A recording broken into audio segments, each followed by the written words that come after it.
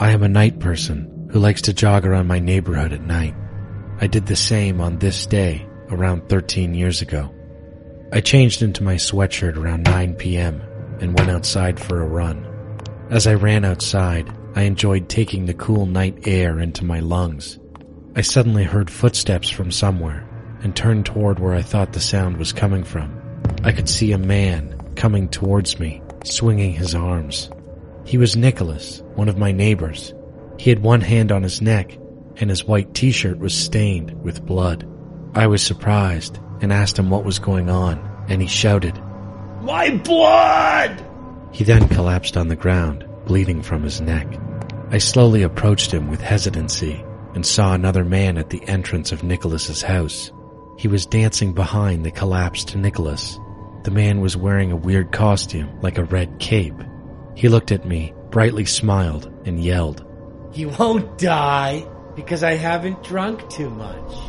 Then he laughed and rushed off into the darkness. I supported Nicholas and panicked because I had no idea what was happening. He was half fainted and said, "That bastard sucked all my blood." He looked pale and weak.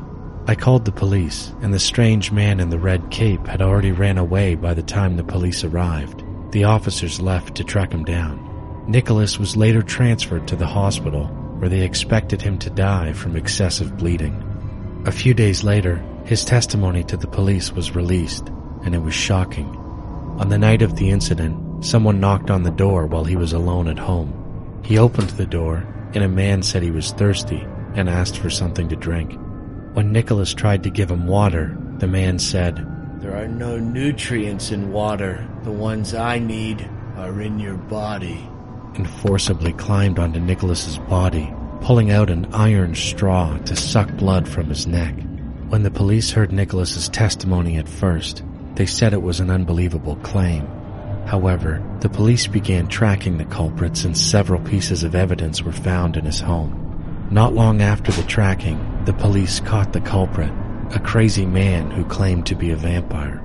His straw was made of iron, and the tip was as sharp as a knife. He had assaulted people in the middle of the night, sneaking inside the alleyways, sucking their blood, and leaving. Then, he became bold enough to enter another person's house. He said that he thought Nicholas's blood would be very delicious as soon as he saw Nicholas's face, and he was right. He also told the police that he should choose his object carefully, since each human has a different taste in blood, and selecting the wrong person with unfavorable blood does not quench his thirst at all. He then reportedly smiled at the police officer and said, "Mr. Policeman, your blood must be salty and sour. Let me suck your blood a sip, and I'll tell you my secret."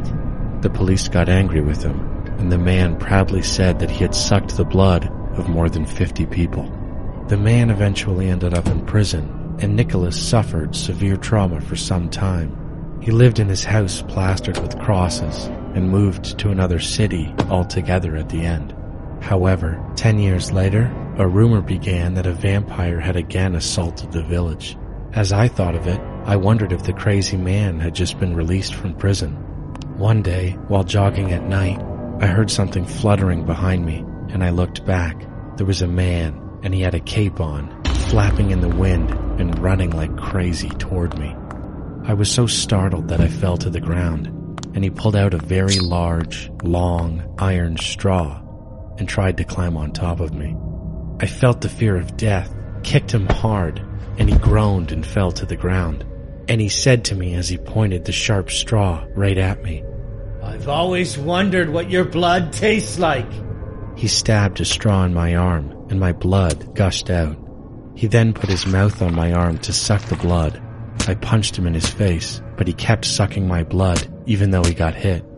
I instantly felt drained as the blood left from my body, and I was terrified. I kept punching him in the face until he fell backward in pain.